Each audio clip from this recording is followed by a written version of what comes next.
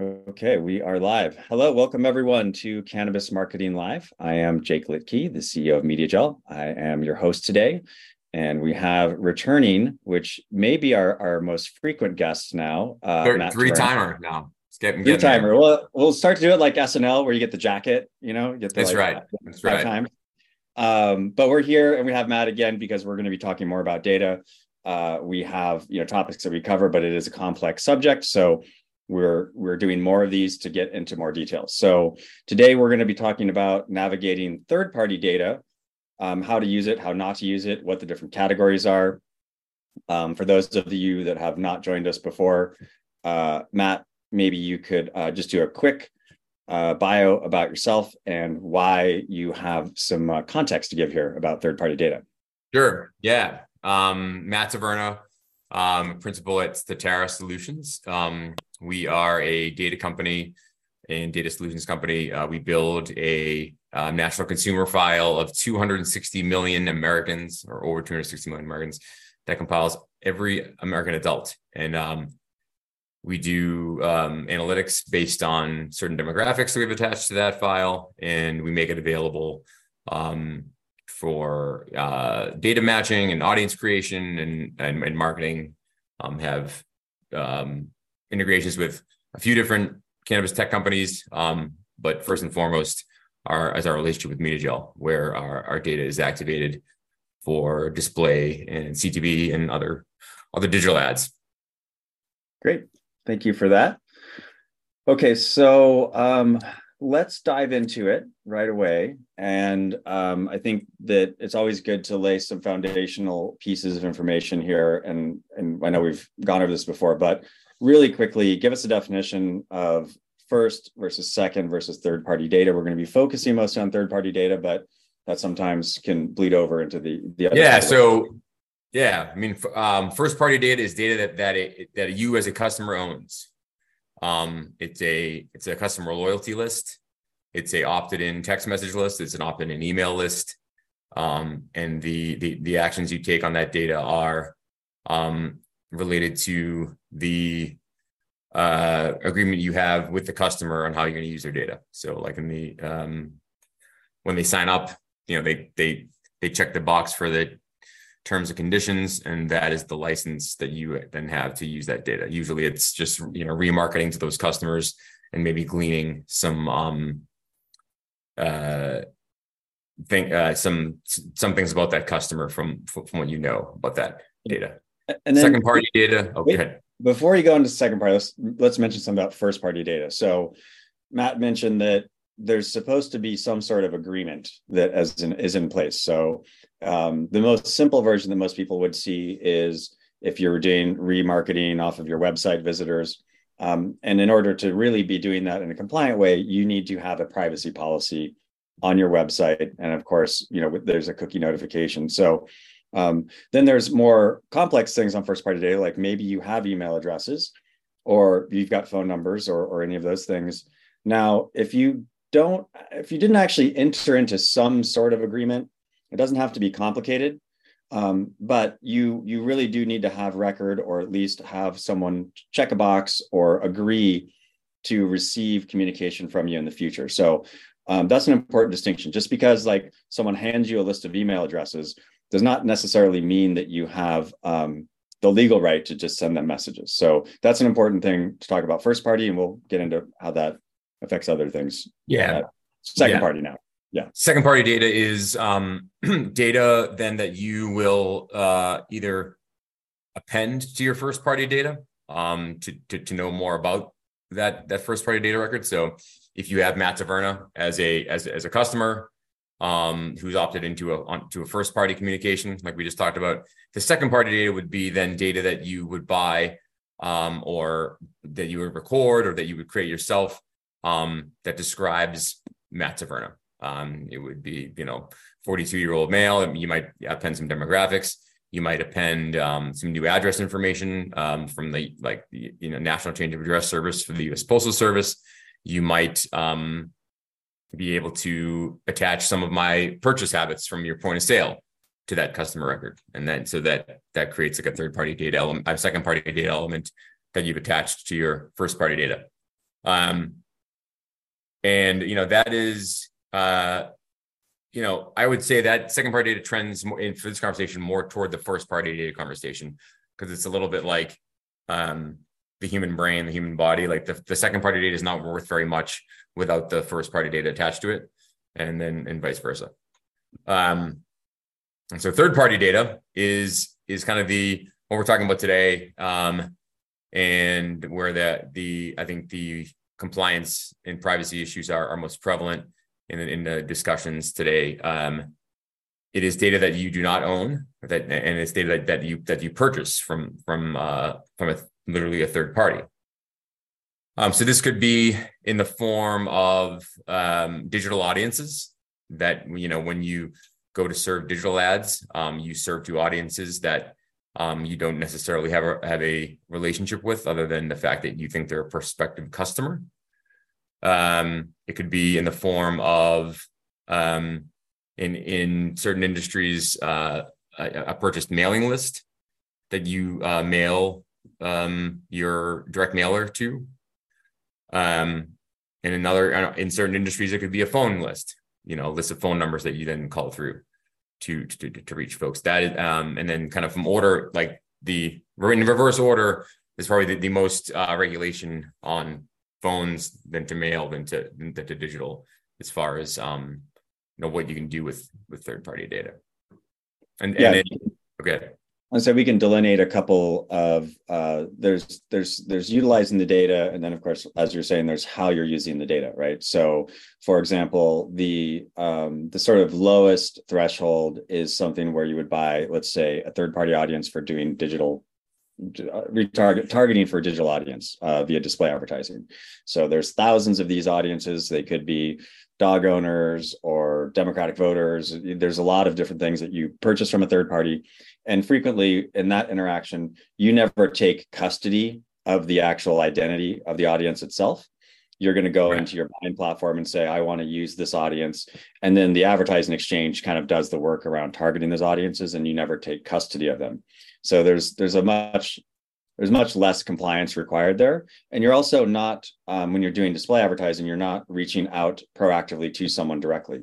All you're doing is saying that, of the impressions that are available, I want my impression to show up to this particular person. So that whole and for those of you, like, for anybody who doesn't understand what like taking custody means, it literally means like you won't be accessing a spreadsheet of columns of first name, last name, address, city, state, zip, phone number, gender, race, age. You like for digital audiences, in the way that they're traditionally created, the end client, the advertiser, does not actually ever have that spreadsheet. So correct. So you have much less compliance risk there, because you don't actually know who the people are. You're just targeting them as a group, right? And so, and this is something that's commonly done. You would kind of see a similar thing if you've ever advertised in Facebook or Google. They've got drop downs. You don't get to know who those people are. You just know that they may match some sort of feature that you want in your advertising campaign. So that's talking about display advertising. Now, the other channels where third-party data is utilized, it can be utilized for direct outreach, right? And so you've got email, you've got phone calls, and you've got text messages. And each one of those channels has its own set of best practices, but it also has its own set of laws. The things that you're allowed to do via email versus text versus calling are all very different. And in some cases, it's different in different legislative areas, right? So like California specifically has CPAA, which is a more stringent set of laws. And I do think, there's other states that are adopting similar ones. And you've got the Can Spam Act, you've got CANOA, and then you also have what's the minors one? Why can't I think of it right now? For not serving there are state level regulations that kind of regulate the age of the universe that you're targeting, and this applies to cannabis and alcohol and tobacco sports wagering at different levels, right? Because there's yeah. actually just laws in general about advertising to anyone that's like under 13, for example. Oh, right. Okay. But then there's I didn't. specific, Okay. yeah, then there's specific laws around what you can do when it comes to controlled substance or regulated products.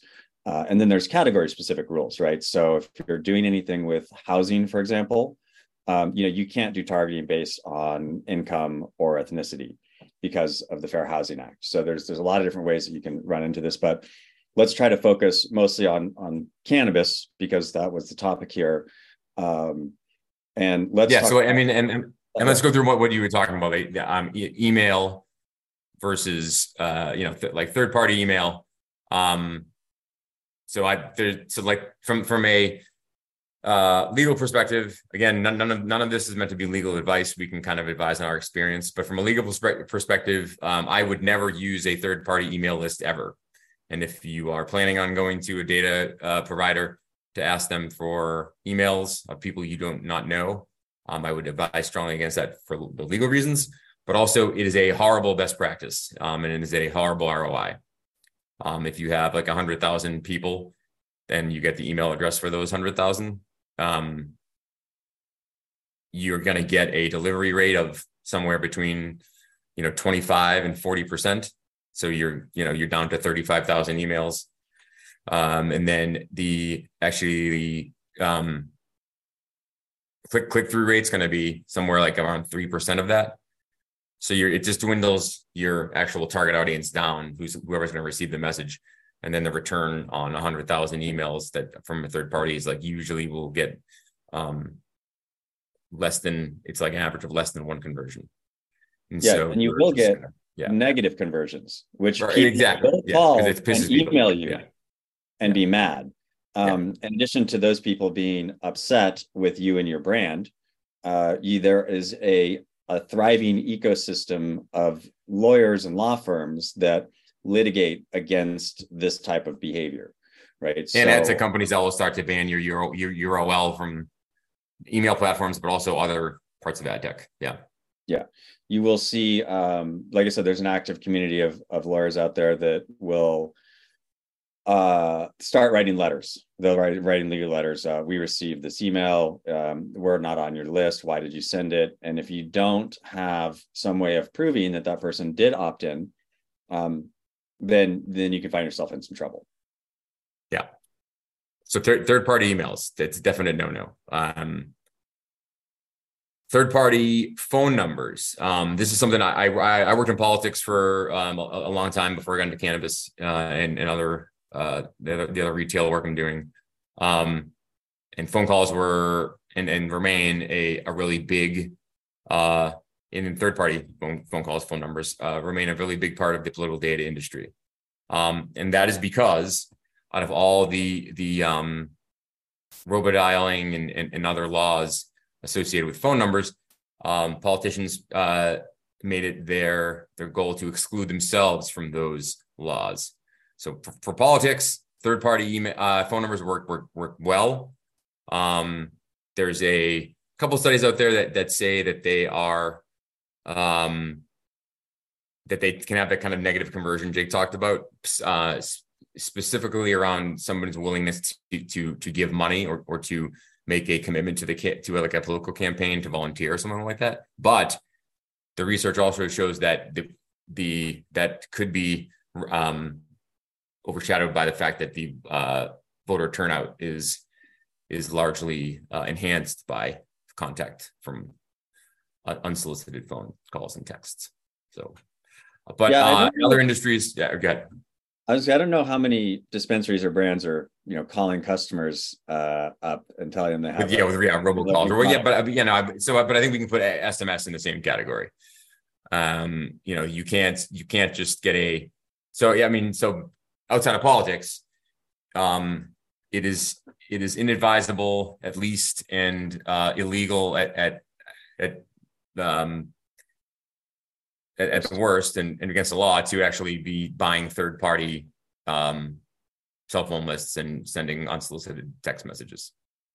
So it's a bad legal practice. It's a bad business practice.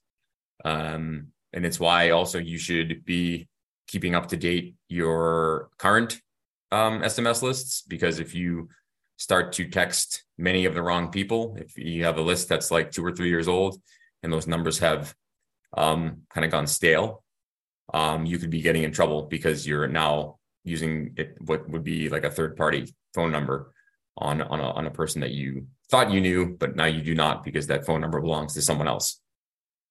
Yeah, there's also thresholds that occur when you're sending, in many platforms anyway. You generally need to keep when you're sending text out under a certain threshold of unsubscribes.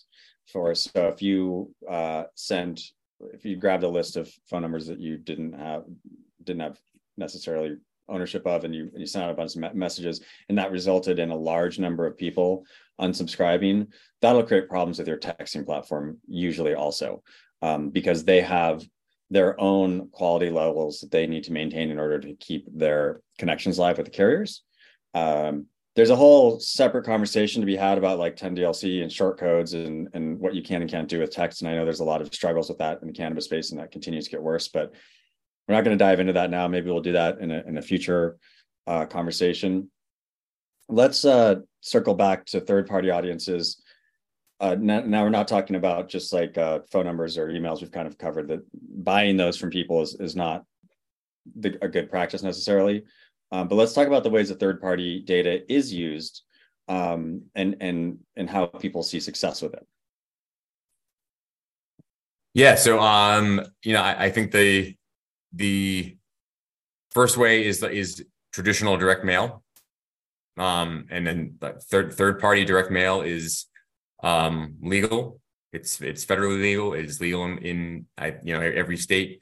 There are certain regulations around direct mail, like you can't be mailing people misinformation and disinformation. You can't be sending them pyramid schemes or financial schemes, things like that. But that's more related to fraud and crime than the mail itself. So yeah, direct mail is still a tried and true retail practice. And actually, because it's based on something that the United States government has a 250-year history of investment in residential addresses and in the postal service, it is a very accurate way of reaching the person you want to reach, if they will read the mail. So all that being said, using the third-party data for mail is tried and true. It's a good use of your dollars if you kind of know what you're doing. And then the last is creation of digital audiences. And this is kind of where there's kind of two ways that this is done, at least from the work that Statara and what we do with MediaGel and other digital advertising agencies. Is there's third-party data that lives in digital marketplaces, digital data marketplaces. And then Jake, do you want to talk about a little bit of that, of like how those audiences are created and displayed?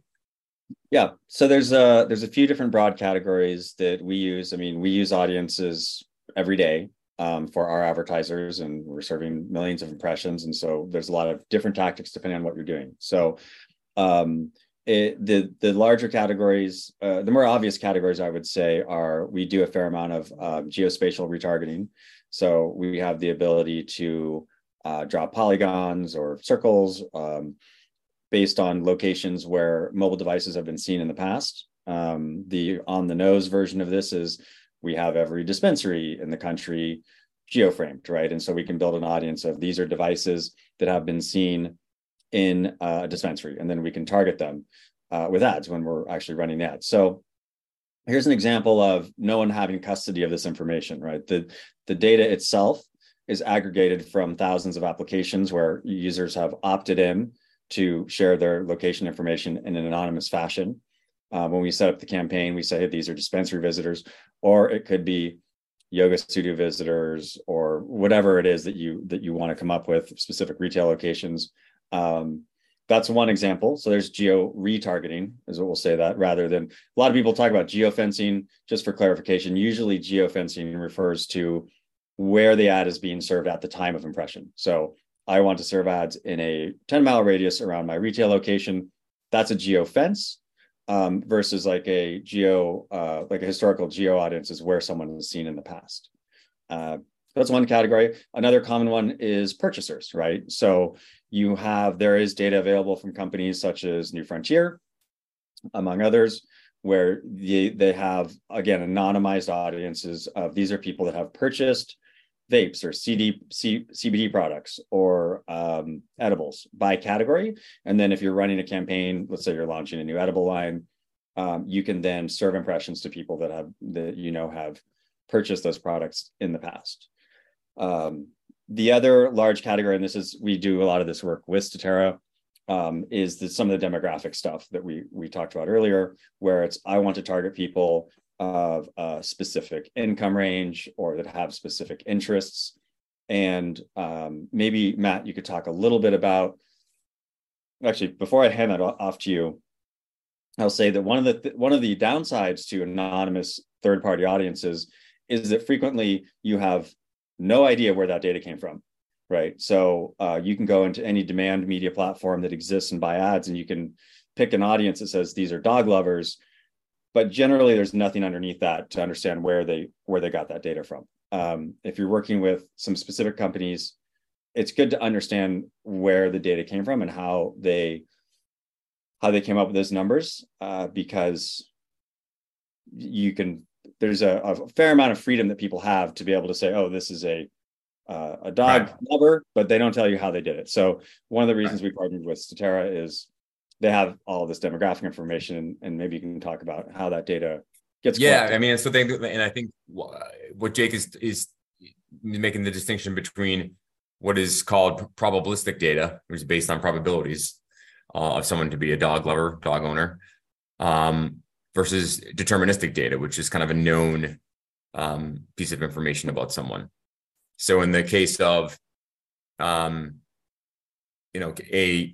known cannabis purchaser list that, like New Frontier and others kind of produce those data sets, that piece of known data is a deterministic data point, even if it's a third-party list. So even if you don't know this person, you at least know they bought cannabis, you're going to advertise to them compliantly.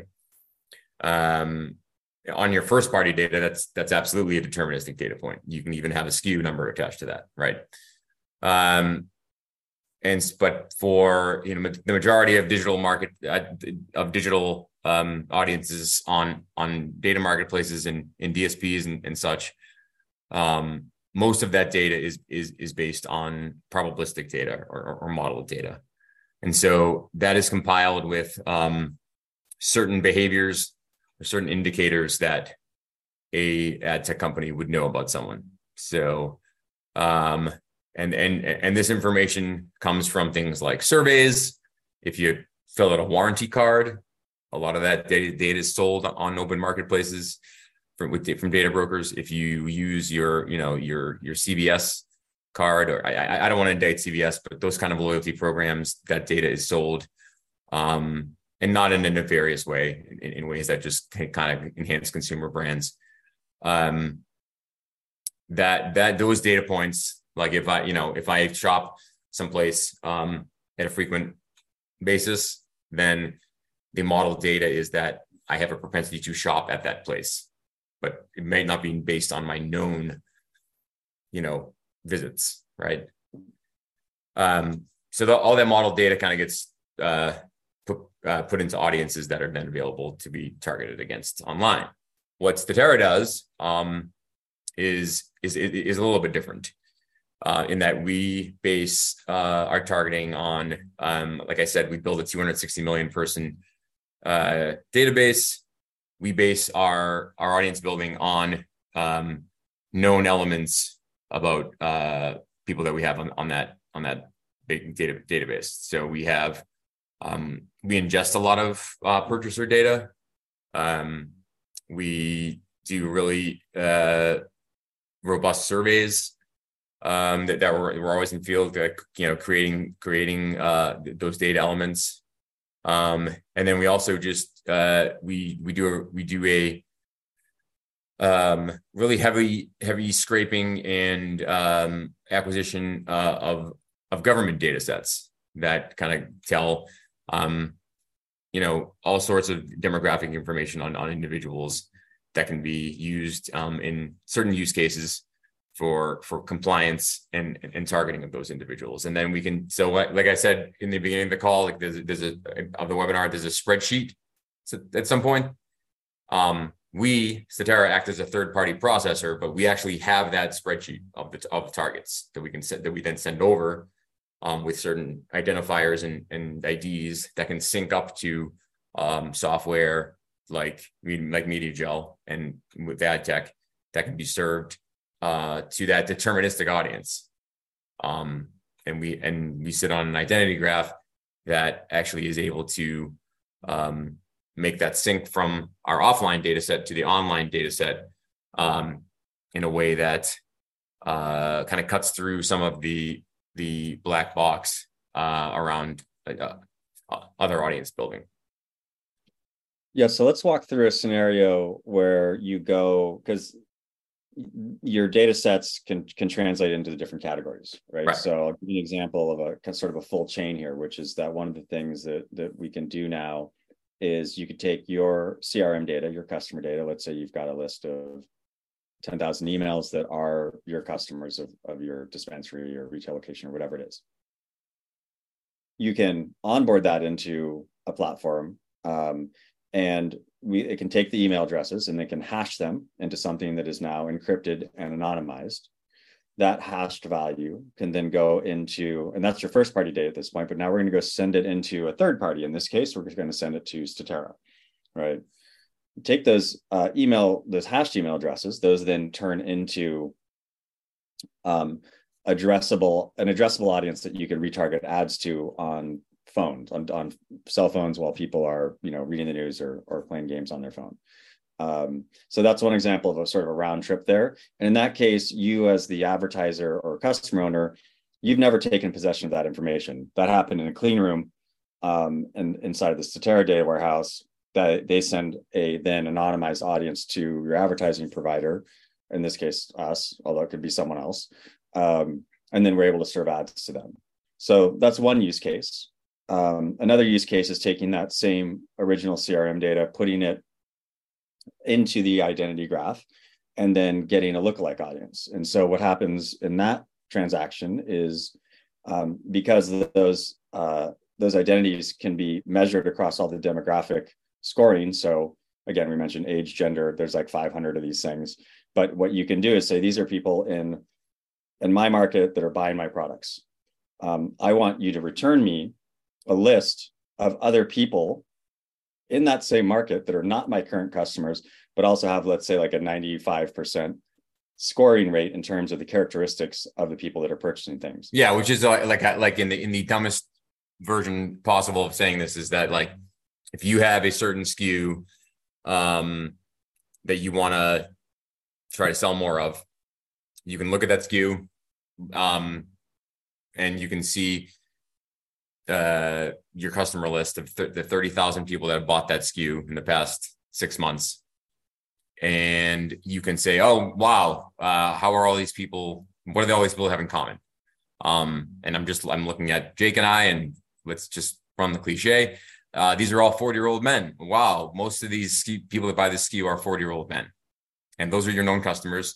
So then what you would do is take that list and through kind of much more sophisticated analysis than I just gave, the ad tech company that's running your ad could then not only target your current customer list, that includes, like, again, that 40-year-old man who's buying all those pre-rolls or whatever.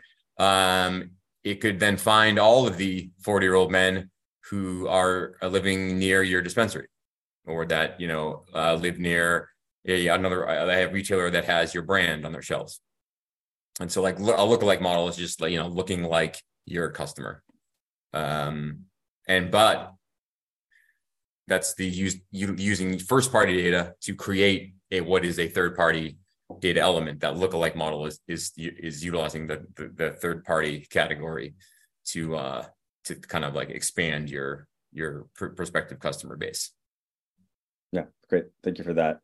I do want to mention here, for those of you in Zoom, I don't think we can see the ones on LinkedIn or YouTube, but if you're in Zoom, there is a Q&A section If you have any questions that you'd like Matt or I to answer, feel free to type those in. And we'll get to those here in a few minutes. All right, so let's see. What's our next topic here? I think so. We touched on this a little bit, but if you want to shift to, the compliance around cannabis specifically and how data plays heavily into that. I think taking our example of you've now noticed that you want to target a certain group of people to be prospective customers because they look like your current customers. You want to make sure that when you're targeting the new group of customers, that you need to be complying with your state's regulations around advertising in cannabis, which kind of first and foremost for what we're going to be talking about with demographics and third-party data is really about age, number one. But it also concerns geography in some ways, just because of the way that there's no advertising in school zones. A lot of the state regulations are not prescriptive on what that truly means. So I'll dive into ways that we've solved that in the past and what can be done. That sound good? Yeah, go for it. Next, so we have like I said, we compile age data from government sources, from testing that we do, from different third-party brokers that we work with, to then make sure that we are only cutting lists that contain individuals who are over the age of 21 and who can be compliantly advertised to for cannabis. And then because of the identifiers that we have, we make sure to have like a one-to-one link from our identifier to the digital identifier. And so then the intent is there that we are only advertising to people who are 21 plus. This is important because when you go back to what Jake was talking about with digital audience creation, and the fact that there's a black box that surrounds that audience creation, there's really no way for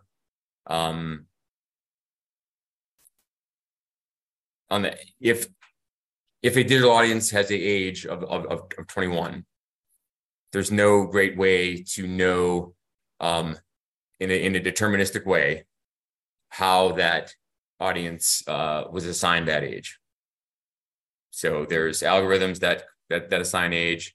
There are, again, indicators that assign age, but there's no deterministic data element like a government source or a tested source or a survey source that goes back to why that person was assigned that age. At least there's not one that you can see, and not one that you will have ready access to if and when a state regulator asks you about your advertising. So like that, that's a data practice that shamelessly being salesy here, we built our entire cannabis data practice on. It's one that's kind of near and dear to my heart as a policy matter. Like I worked on kind of data policy and age data policy for a while with in tobacco control. So were you going to say something before? I didn't. Yeah, I was gonna say that a lot of people aren't probably aware of, unless you are deep in the weeds in the advertising industry, in the history of the advertising industry. A lot of the ways that advertisers would say that, it's because there's something called LDA, which is widely used, which is legal drinking age.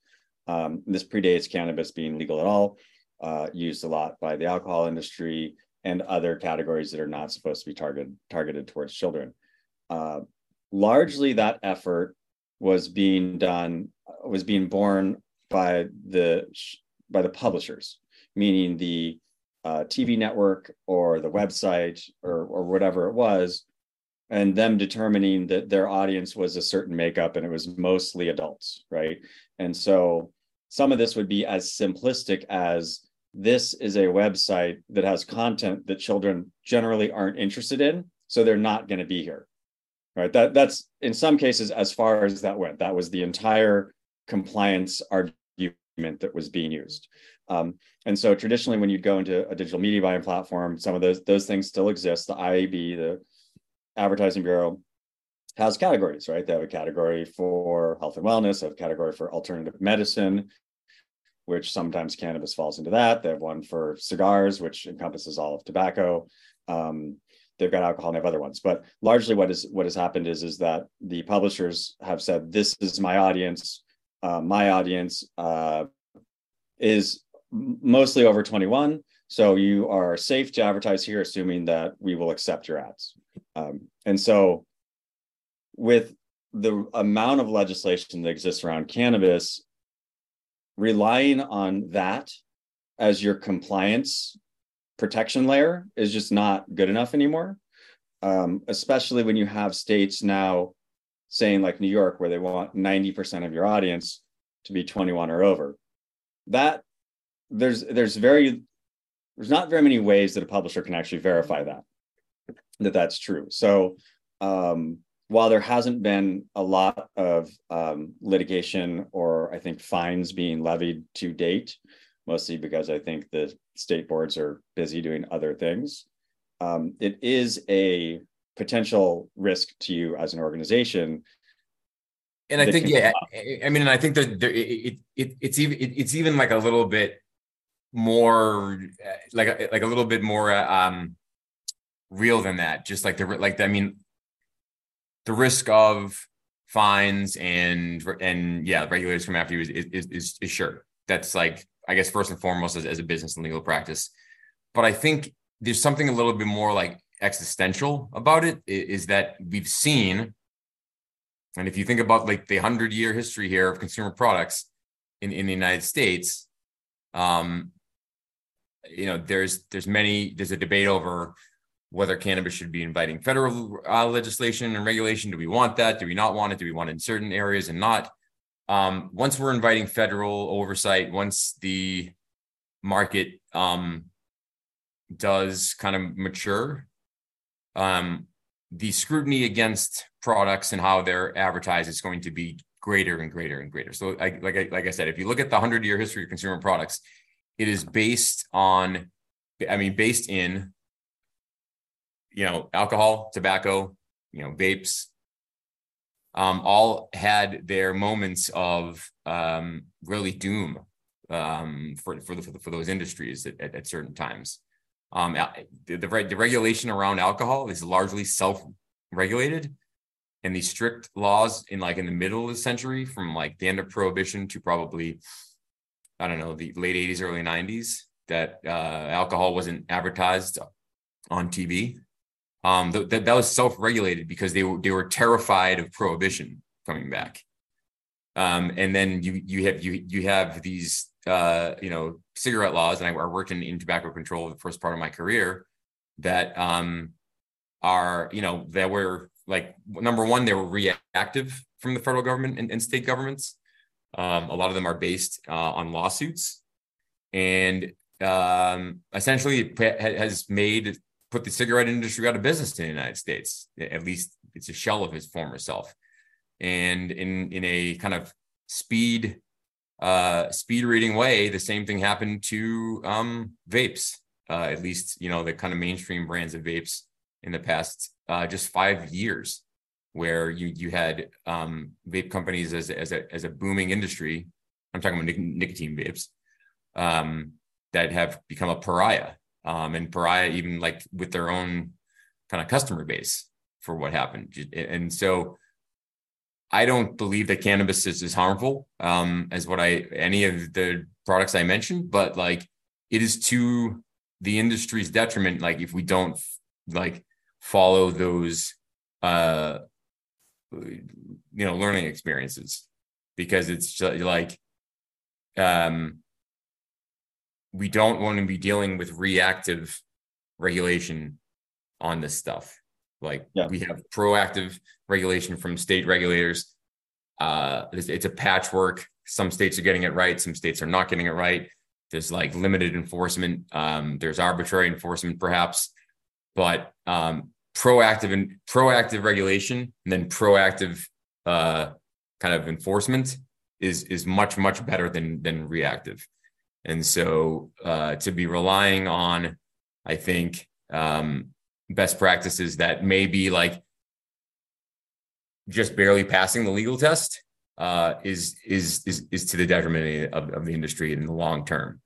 Because there's going to be the seminal moment in as a federally regulated industry where lots of people are going to be asking lots of questions, and it's not only going to be politicians. It's not only going to be the public health community. It's going to be our own customers. It's going to be the families of our customers, kind of like wondering what's next. And that's not a position we want to be in. I know I got very high and mighty and like very soapboxy there, but it's like this is all to say like there's a easy and cost effective and compliant way to get this all done. And it's using those deterministic data elements on age. So you have that paper trail. So you have the trust of your data source. And most importantly, so you have the actual like beginning of a relationship with a potential customer that's based in like a fact rather than an assumption. Yeah, and you do see different things in different states, right? So we're running campaigns in every legal state right now. And we run into, states are all doing things differently, and there's different layers of compliance that we have to deal with. Aside from the third-party data, we have to deal with compliance around the creatives themselves. Some states require a license, others don't. Some states require creatives to be approved by a state board, others do not. Florida is actually pretty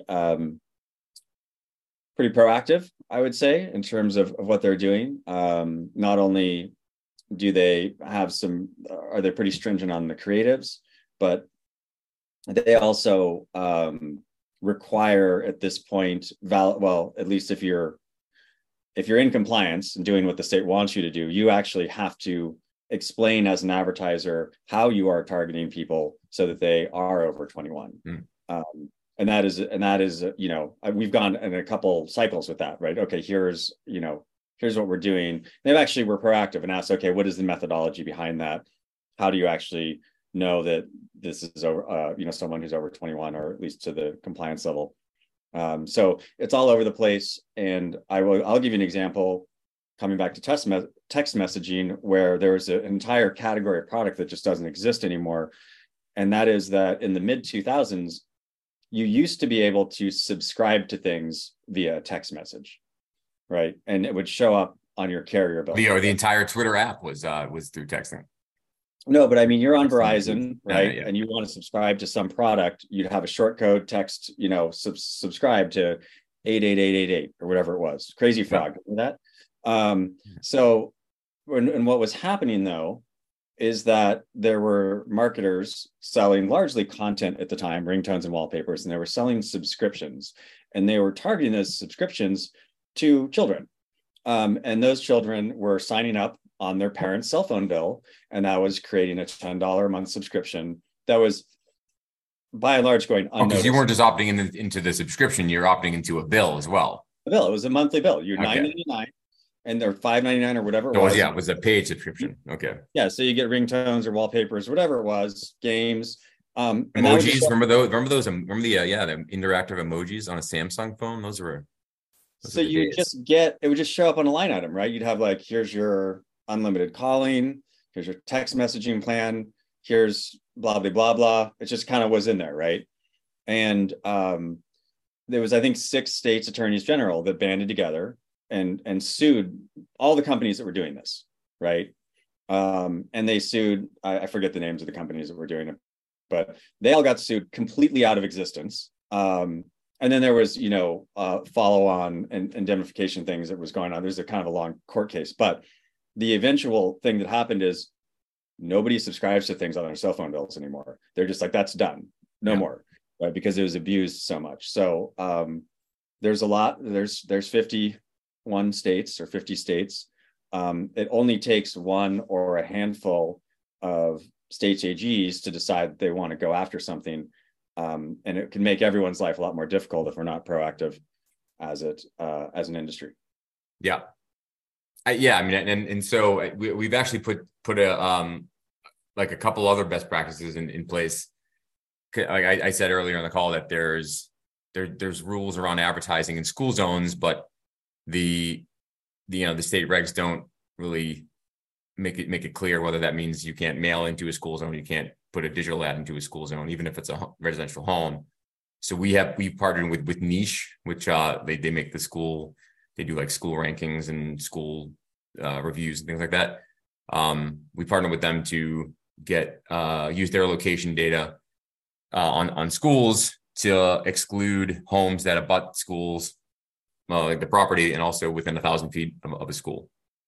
And so, and that's something that I think that it is, like I said, it's not prescribed in the state regulation, but the more that we as an industry, and I mean this, like more we as an industry do these things to kind of lead the way in compliance, we can be at the table then when the feds come knocking, because we will have set the tone for like what regulation should look like, and be hand in hand with state regulators rather than kind of being chopped up at the table, and having, our advertising rights and our rights for free speech kind of limited because of like actions that people say that we were bad actors or something like that. That's not a position we want to be in. And like, so data governance, data compliance is a huge part of that. And it's largely because we'll have the receipts, we'll have the receipts on what we've done. Yeah.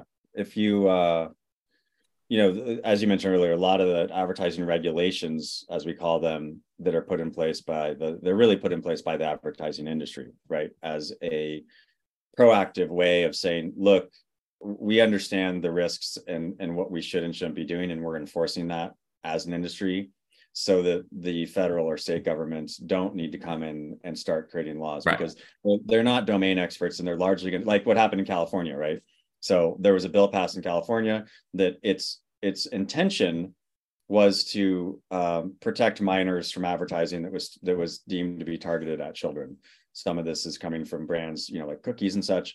But the net effect of it was the way that it was written basically banned any cannabis company from putting any photos or illustrations in any ads at all, right? Which is overreach. And that's what happens when you have people that aren't domain experts in a particular business category trying to write laws around it. So we're just about up on time here. So I don't know if let me just see if there's any other topics we wanted to cover. We've kind of ran the gamut here. I guess we can, on that note, which is, let's all be good citizens, pay attention to what we're doing, and try to be proactive about using data in a compliant way, and using data, not just third-party data, but for targeting, but using it to make sure that we are, interacting with adults and the people that we should be in the cannabis industry. Yeah. And to that end, I try to like end with a sweaty salesman pitch. Statara is offering, between now and MJ Biz, a free data quality assessment, which is, we will look at your first party data and we will tell you the number of addresses we could update that are out of date, the number of phone numbers we could update on your first party data that are out of date. We can help you with formatting of your lists. We can help you to merge lists from multiple CRMs and dedupe those. So sales@statara.com. Reach out. We'll give you a data quality assessment and help you with these best practices. Can you do a data quality assessment on just all the things that are in my cell phone, like my personal address book? Because I think some things are out of date on that. Probably. All right. But in all seriousness, so you can reach out to sales@statara.com if you want to hear more information about Matt, or get a hold of him on LinkedIn. Myself as well, I can be reached on LinkedIn, Jake Litke, and Media Gel. If you want to do compliant digital advertising for cannabis brands, reach out and we can take a look at it. So appreciate everyone's time today. This has been Cannabis Marketing Live. Matt Taverna of Statara and Jake Litke. Thanks, everyone. Thanks, everybody.